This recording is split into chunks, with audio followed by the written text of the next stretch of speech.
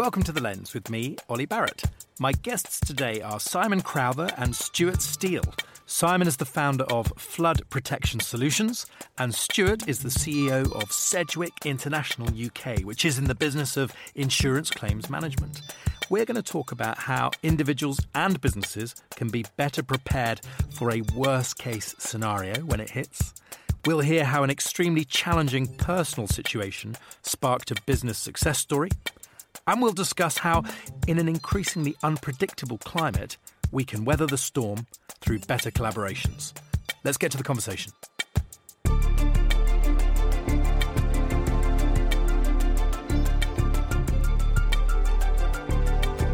Simon, Stuart, welcome.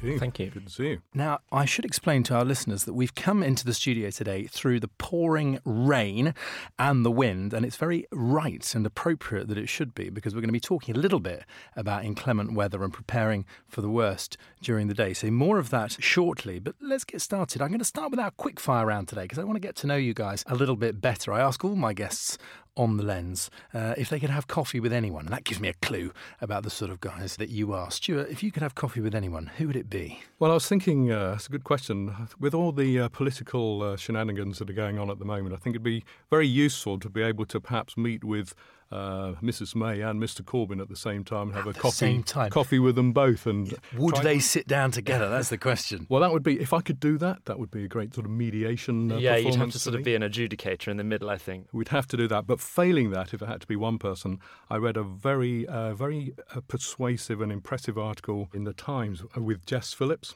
Yes, the MP. On Sunday, who seems to be perhaps not dissimilar in having an interest in finding out if there's a middle route between these two areas. And she did come across as a very real and normal person, which I thought was just the sort of person that I would like to spend some time with. I agree. I see a budding diplomat before me, Stuart, so thank you. Great example. Thank you. Simon, who would you sit down with? I'd love to go to coffee with Karen Brady of The Apprentice. Yes. She's a great representative for entrepreneurs, and I feel like I'm not quite sure how she's mastered it, but she seems to have so much presence that she could walk into a pub of rowing people, not say a single word, just walk in, everyone would turn around and shut up. And I don't know how she's done it, but I just think she's got great character, great presence, and would love to go for coffee. Excellent. I agree. I'll join you if you'll let me. It's a good call. Okay. I feel like I'm getting a sense of you guys already. Thank you. Well, this is The Lens, brought to you by Business in the Community and powered by Fujitsu in partnership with McCann. My first guest today, Simon Crowther. You are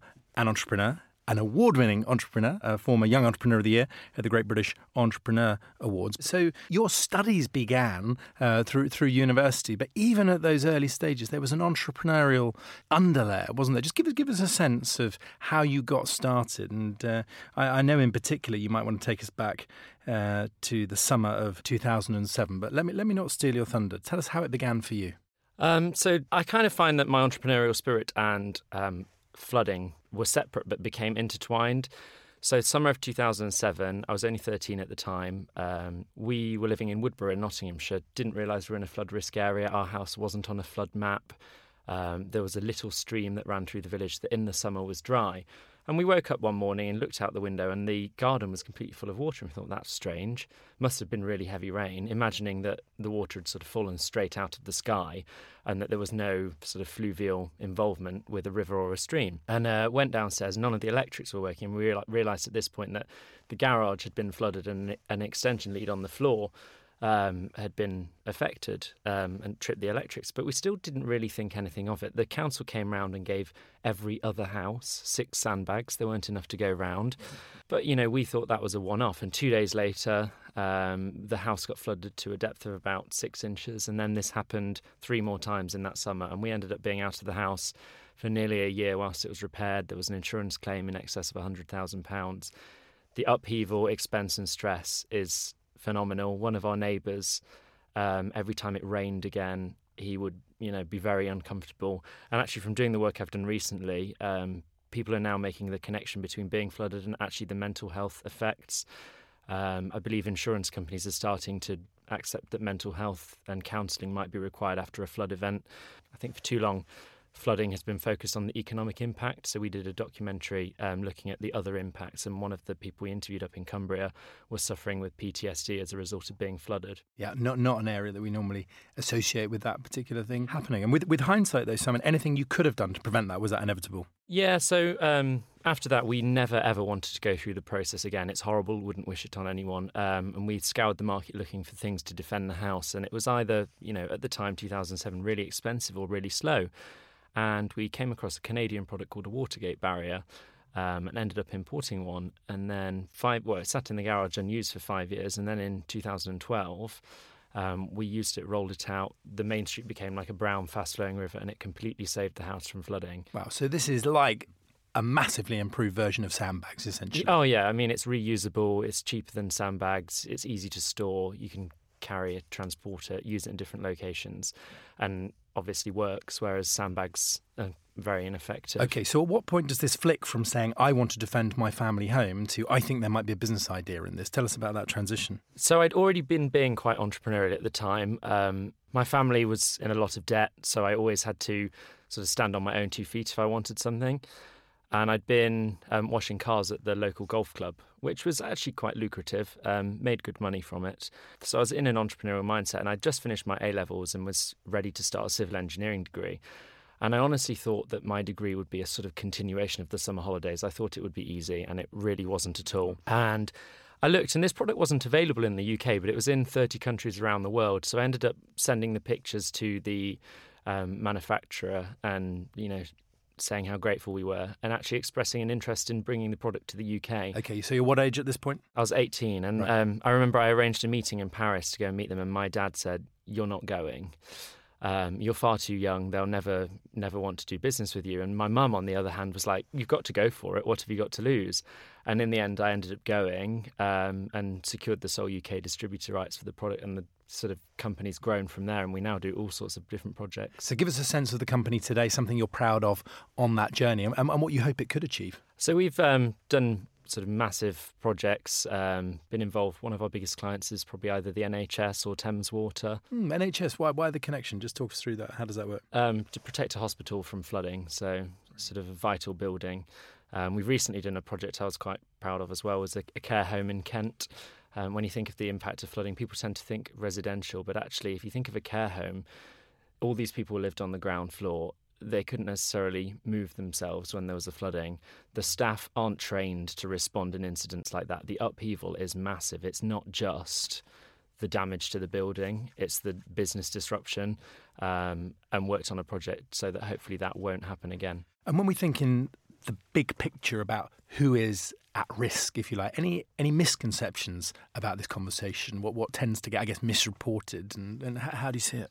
I was recently at a talk we organised with the UK Flood Partnership, and Claire Dinnis from the Environment Agency was speaking, and she said for a long time it's sort of been published that 1 in 6 people are at risk of flooding, and that makes you think, you're probably one of the 5 that aren't at risk of flooding.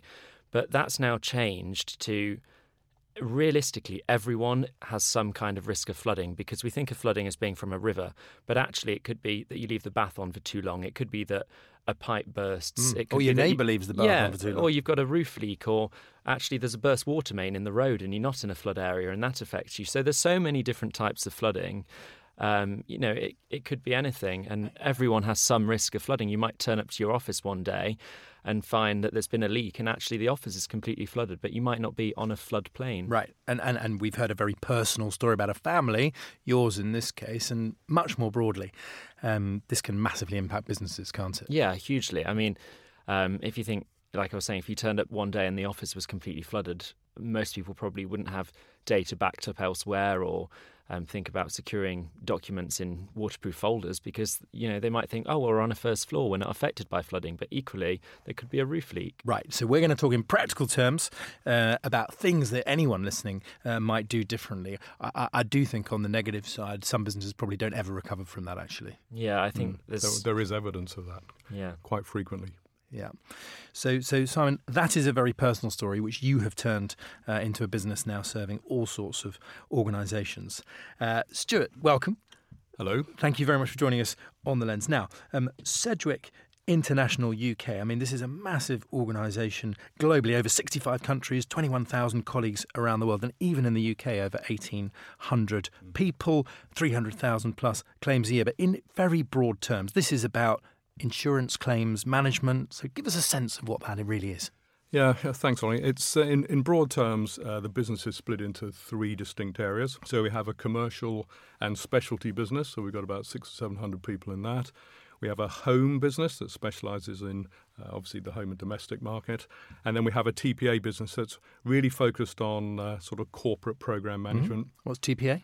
Third-party administration. So under there, we'll be looking at typically things like motor claims processing for company fleets and that sort of thing. So the business has been formed through the amalgamation of Cunningham Lindsay, Veraclaim UK, which was owned by SEDWICK and was acquired in 2014. And the business was put together in April 2018. And for the time since then, we've been focused on bringing effectively three independent units together, trying to get it onto a single platform, and obviously keeping our clients and our colleagues happy and engaged with the business since then. And it's going okay. So actually, you're supporting thousands of organisations, but a bit more personally, where did that journey begin for you? Where did you start out? Well, I got into insurance at the age of 18, so I joined the Zurich Insurance Company as a management trainee. One of 50 people that joined at the time. I think by the time sadly when I left after 3 years, there was only about 3 or 4 left. The aim was to go round the various departments. So I spent 2 or 3 weeks in the life department, then in underwriting, and then I was sat down. We had what we refer to now as the sorting hat moment, when somebody sat down and said, well, this is where we want you to go. As it happened, the guy who was making the decision on me was a UK claims manager, and he just commented in sort of slightly negative terms on the other areas. And as I didn't disagree with him, he said, you started off you went, Gryffindor. On Monday. And that was it. Gryffindor, Hufflepuff, a whole lot, whatever. so that was started out. And then once I understood where all the best claims went, they went to loss adjusters. So I wanted to become a loss adjuster, and so it just sort of rolled on from there, really. Yeah, because it can seem like a sort of complex industry, you know, to the outsider, and I include myself in that. But just give us a nitty-gritty example of how you would help an organisation really to get back on their feet. They come to you. What would an example of the sort of claim that you're dealing with be? Just paint us a picture. Well, significantly, if you look at a commercial claim, often, and to Simon's earlier point, the key piece is to get the business back up and running. So it's not the decisions that you take on day one, you have to have more than an eye on just, well, let's get the cheapest quote to get the 3 quotes in for the building works or 3 quotes into the machine. If you've got a situation where the business is going to go under if you don't do something quickly, and providing, and critically, that the policyholder has got their insurance correctly sorted out, then you'll focus most of your efforts on ensuring that through the increased cost of working processes, you make the right decisions to keep the business going. And as an example, we've had situations where we've actually bought a competitor business, or we've encouraged the organisation to buy a competitor business to survive, rather than go through a process. So it's just about being a little bit creative, a little bit innovative. Got it. And so stepping back from that, presumably a lot of this could have been made a lot less stressful for the organisations and the businesses if they had been better prepared. Absolutely. And so let's have a think about, and please chip in, Simon, ways in which an organisation could have got its act together, could have done things a little bit differently that would have saved a lot of heartache further down the line. What are some examples? Well, I'll give you 2 quick ones, and I'll give Simon an opportunity. Business continuity planning is critical, but having said that, 99 times out of 100, when the event happens, the business continuity plan has not foreseen everything that you'd expect it to be, and that's one of the first things that gets thrown out of the window.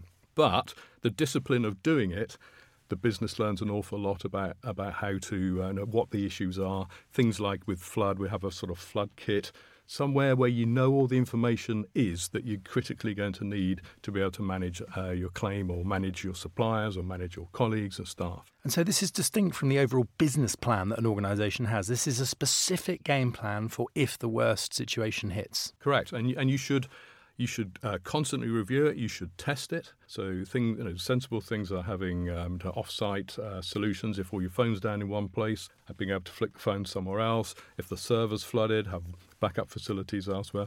All of those things.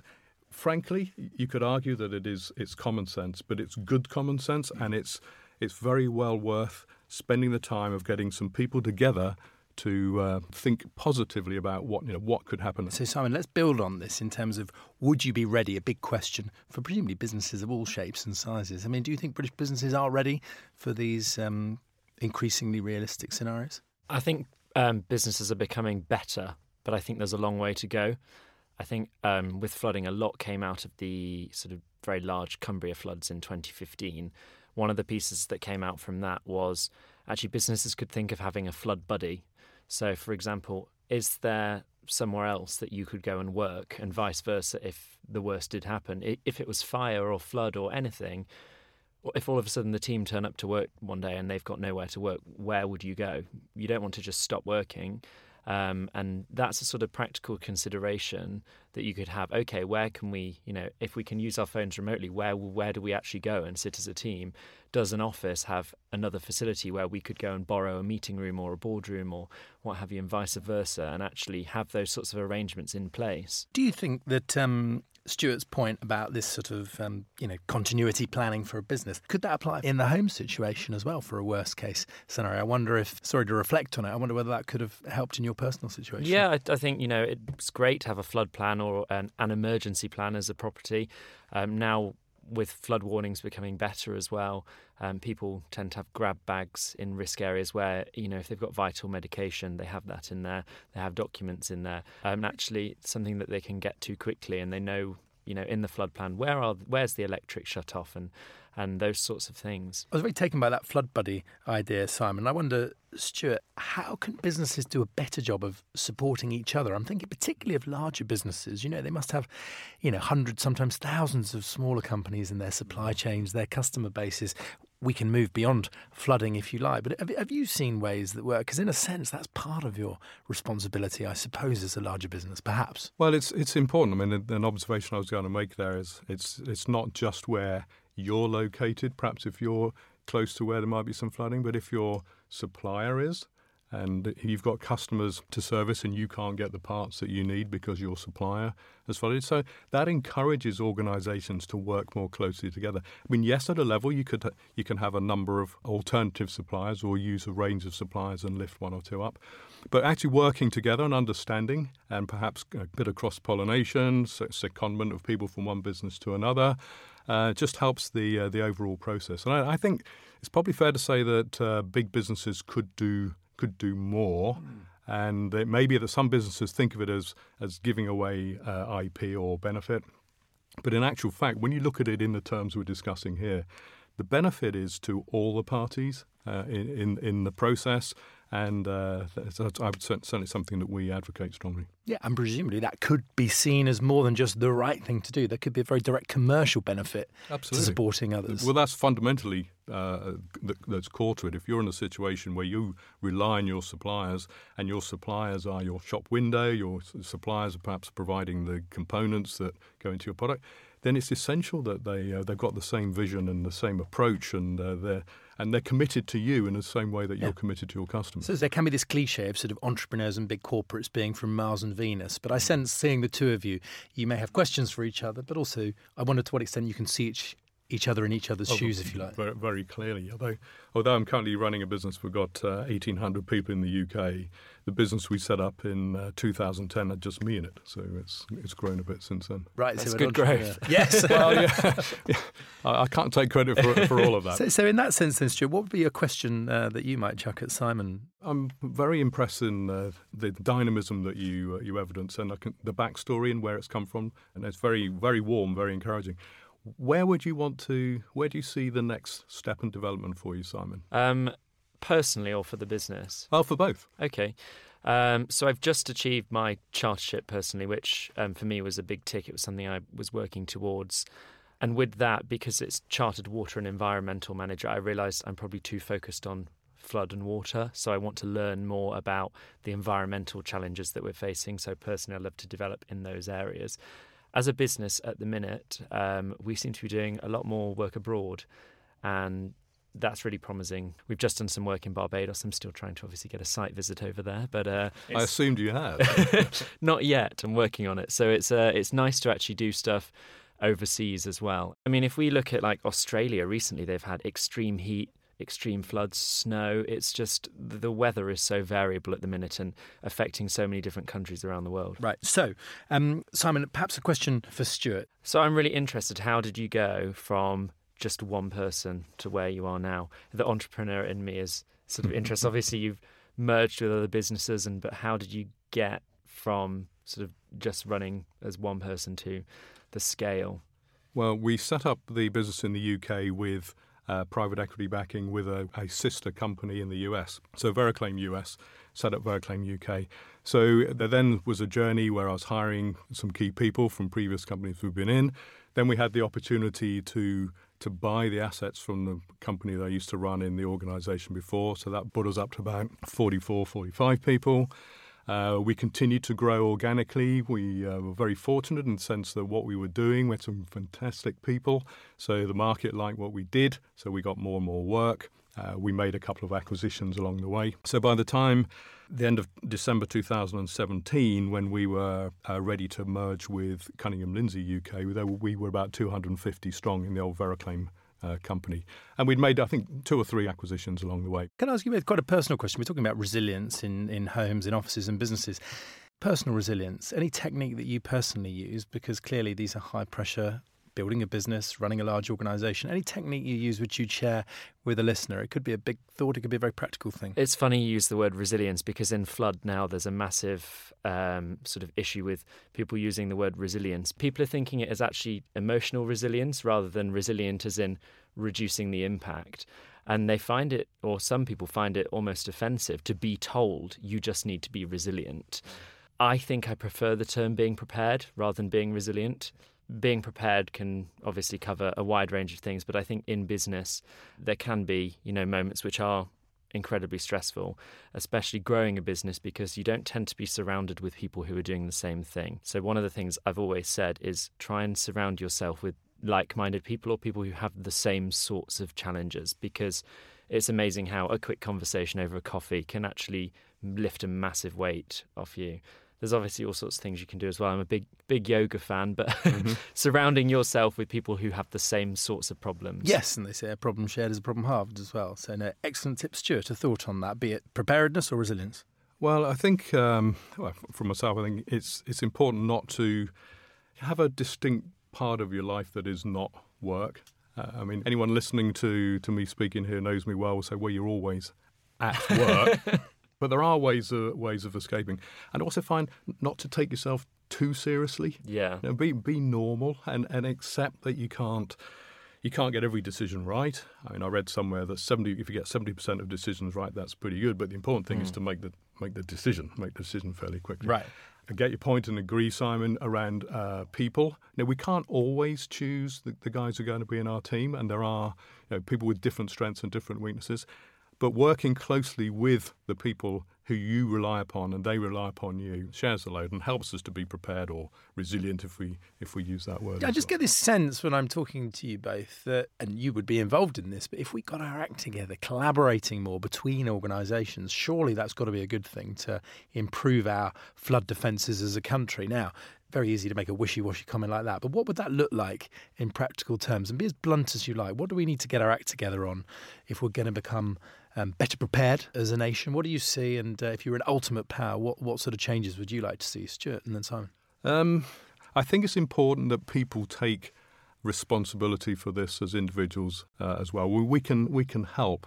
If you look at for example, Would You Be Ready? We've got a website page here which encourages small and VSME businesses and SME businesses just to ask themselves a few questions. Now, Simon, let's be a bit even more provocative. Who's not involved in the conversation? What do we need to change? Who needs to do more?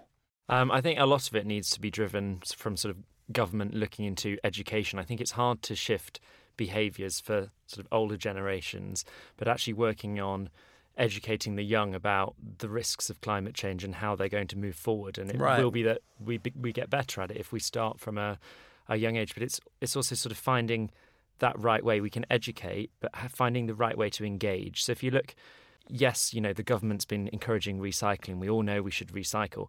But it wasn't really until David Attenborough went on Blue Planet 2 and we saw, a baby whale die because of plastic that all of a sudden everyone became involved with recycling. So it's finding that way of capturing the public's attention. And I think in climate change and flood risk, we haven't done that yet. And we do have a funny habit of stopping talking about it when the clouds clear and the blue skies come back. And that's the point with, I think I was saying earlier, with it gets to March, April, the winter's gone, the cold weather's gone, and people think, well, don't need to worry about anything now until October, November time. Although we know statistically that often the worst floods are happening in June, July and August. Yeah, when I was flooded, it was June, Absolutely. July Dry 2007. So let's have another. You are creative individuals. Let's have another idea to how we fix this, because we can't just say, well, that is the human condition. We forget about stuff until it happens. We're going to have to get David Attenborough on the case as well. Well, high-profile role models matter, Yeah. but do young people really want to be lectured by the government on this, Simon? Who should the messengers be? I don't think it's about being lectured. Right. I think people tend to find disasters interesting. It's about making them interesting to the right people. We don't want to lecture them on how to manage flood risk. We want to make them aware of the dangers of what could happen. Back in 2007, people were going down the main street where I live in a rubber ring. Now you wouldn't do that because people in the village know of the dangers of actually there could be a manhole lid that's burst off and you could be sucked under and you could drown. And it's those sorts of things that, 2007, there was no health and safety awareness within flooding. That has been a big shift. I do think now people are more aware of that and the sort of diseases that might come as a result of the floodwater. People were, rowing down the main street in rubber rings. There was one section where the water diverted and went down a private road that wasn't tarmacked, it was gravel, and it got jokingly named the Rapids, and people going down there in rubber rings. I don't think that would happen today. Things are changing. Right. On a personal note, which is I ask all our guests on The Lens to give their previous self a piece of advice. I want you to go back to the start of your business journey, Stuart. What would you say to a younger Stuart Steele? Well, I would say it's a marathon, not a sprint, and particularly the nature of the business that I'm in. If you look, not that I ever did look sort of very, very young and fresh-faced, but if you're going to be in a situation where you're handling some of the more major losses and talking to guys from the board of a company, you have to look the part. But the same thing applies to, I think, to leadership as well. Things happen. You learn from the experience. You can't rush to experience. You can't buy experience. You have to get the knocks, you get the ups, you get the downs, all of that. So that would be the advice to myself. So just take it easy. If you do the right thing more often than not, and you're determined, you will succeed. So there's a note there around patience, but I sense you've got where you are through impatience. So how have you don't seem like, you seem chilled and engaging, but at the same time I know there's a real strength there. So how do you offset those two then? Well, I'd be the first to say, and I've said to many times, I believe the world's lowest boredom threshold. The only time I watch films is if I'm on a long-haul flight, because I literally can't go anywhere. Unless a film grabs me straight away, I struggle with that. So I don't know whether that's a good thing or a bad thing. It's not. It doesn't seem to have held me back personally. But yes, I am impatient. But the advice I would give to myself is to be more patient. Right. Hence why you're giving yourself that advice, because it takes a while. Right. Simon, a piece of advice. I think mine would be to care less what other people think. I think when I was setting up my business, people just assumed, or I felt like they assumed I was mad, it wasn't going to work. And then there became sort of a shift where I was taken seriously. But I felt like to start with I had to prove that I was good, or I thought I was good. And now I feel like I don't necessarily have that. So I think it's definitely care less what people think and focus more. There's a photo, isn't there, of the Phelps swimmer at the Olympics where he's focusing on his swimming and the other guy's looking over, and the guy looking over is behind. So I think just focus on doing what you're doing well. And do you think you started the business when you were 18? Mm-hmm. How old are you now? 25. 25. In sum, has your age been an advantage or a disadvantage? Initially, definitely a disadvantage. There were some big obstacles, and I think, when you're negotiating £1 million deals and you're 22, people necessarily don't take you as seriously as they would. I still found, that could work to your advantage, of course. You could do. There was a point where I sort of tried to hide my age, and then I thought, actually, no, I'm proud of what I've done. I turned up to a site survey, degree in civil engineering, chartered water and environmental manager, a lot of experience within flooding, and the first question I asked when I arrived was, please can you tell me what your credentials are? And I feel like if I was 50 turning up, I wouldn't have had that. Right, and particularly for the business. So this is Flood Protection Solutions. The dream call that comes off the back of this sort of conversation, really taking you to the next level. Who would you most like to collaborate with? It would be great to collaborate more with insurance companies, do more projects like the Cumbria Showcase event, but actually get those onto wider TV rather than it just being YouTube focused. I'd love for there to be like a country file episode on flooding. Right. I'd like that to be a good collaboration and try and get the public a little bit more involved. Right, now you've been doing a lot of collaborating internally recently, Stuart, a big merger now behind you. But anyone you'd like to see Sedgwick collaborate with a bit more? Yes, I mean, we're a big company, but we tend to be focused very much in the post-loss environment. So something has to happen before we swing into action. Right. And we have a lot of knowledge of why things have happened. We work with the organisations to put them back together. So we've got all that post-loss experience. So one of the things that we will be looking at is to use that post-loss expertise to get more into the pre-loss and risk management space, which is where Simon and I perhaps start to become closer together because typically we've been paid to sort out disasters. Now, if we're all more resilient and if we're all better with our risk management, there will be less claims happening. And that's got to be a good thing for the society. So we'll need to... we can help with that. Not just economically, but I always say if you think of a flood, that's everything goes to landfill because it's contaminated. Think of the huge carbon footprint of all of that stuff that has to be thrown away. If you could be resilient and stop it happening, that's a massive environmental benefit as well as the economic and social benefit. Right. By being prepared, Simon, I don't like your use of the word resilient there. Better prepared. Better prepared. Yes, you're right. Sorry, I'm slipping into it. And I think to an earlier point, as the UK learning to get, I mean, you made a good point about the older people perhaps less engaged in environmental matters than they should perhaps be, but different parts of the world, they live with the climatic challenges more so than we do. So they change their behaviours to do so. Now, we either have a situation where if the climate change story continues, we're going to have to learn to do that, or we start to get ahead of the curve and start to take the actions and across the whole of society and community to prevent that. I think here we've been very privileged, and a lot of people would be of the opinion of someone will sort it out. There'll be an engineer or a scientist will engineer a solution rather than actually working with nature. That's another sort of shift people are seeing within flood control and probably should across the whole of the country is you can't just build walls higher and higher. Sure. And what can you do as like a catchment to reduce the flood risk? And it's a jigsaw. There's lots of different things. But I think it's going to be like that with power or energy, or we're not just going to have a reliant on wind energy. There's going to be a mix and a jigsaw of different environmental aspects, and I think because we've always been privileged and always just found a solution, we'll keep developing. We've never had to really do that, but I think we're at that tipping point where if we don't, there could be mass calamity. Right, and it makes me realise that these conversations have to be had in a more inclusive way so that people who have other pieces of the jigsaw feel that they can come to that table. And both of you have made me reflect on the fact that the upside of these conversations might be a healthier-looking balance sheet, but it's actually people's lives having been improved and not sent on a huge roller coaster as happened very personally. That's the sort of one of the passions that started me out is I didn't want other people to go through what I went through, and it's still so satisfying, although working with a resident might not be very lucrative for our balance sheet. Actually, when they call you up and say you've saved their house from flooding or saved their community, there was a project we worked on in Devon, and we stopped 12 homes from flooding. And well, I normally say 12 houses, but if you think houses, you think bricks and mortar. Yeah, bricks and mortar. You don't think of the 12 families' lives that actually would have gone through the upheaval, and it really makes you quite proud of the work you do and the ability to have that difference and make a difference. Well, I want to say thank you to you both for giving us such a human perspective on this huge and important issue. So, Simon Crowther, Stuart Still, thank you very much. Thank you. Thank you.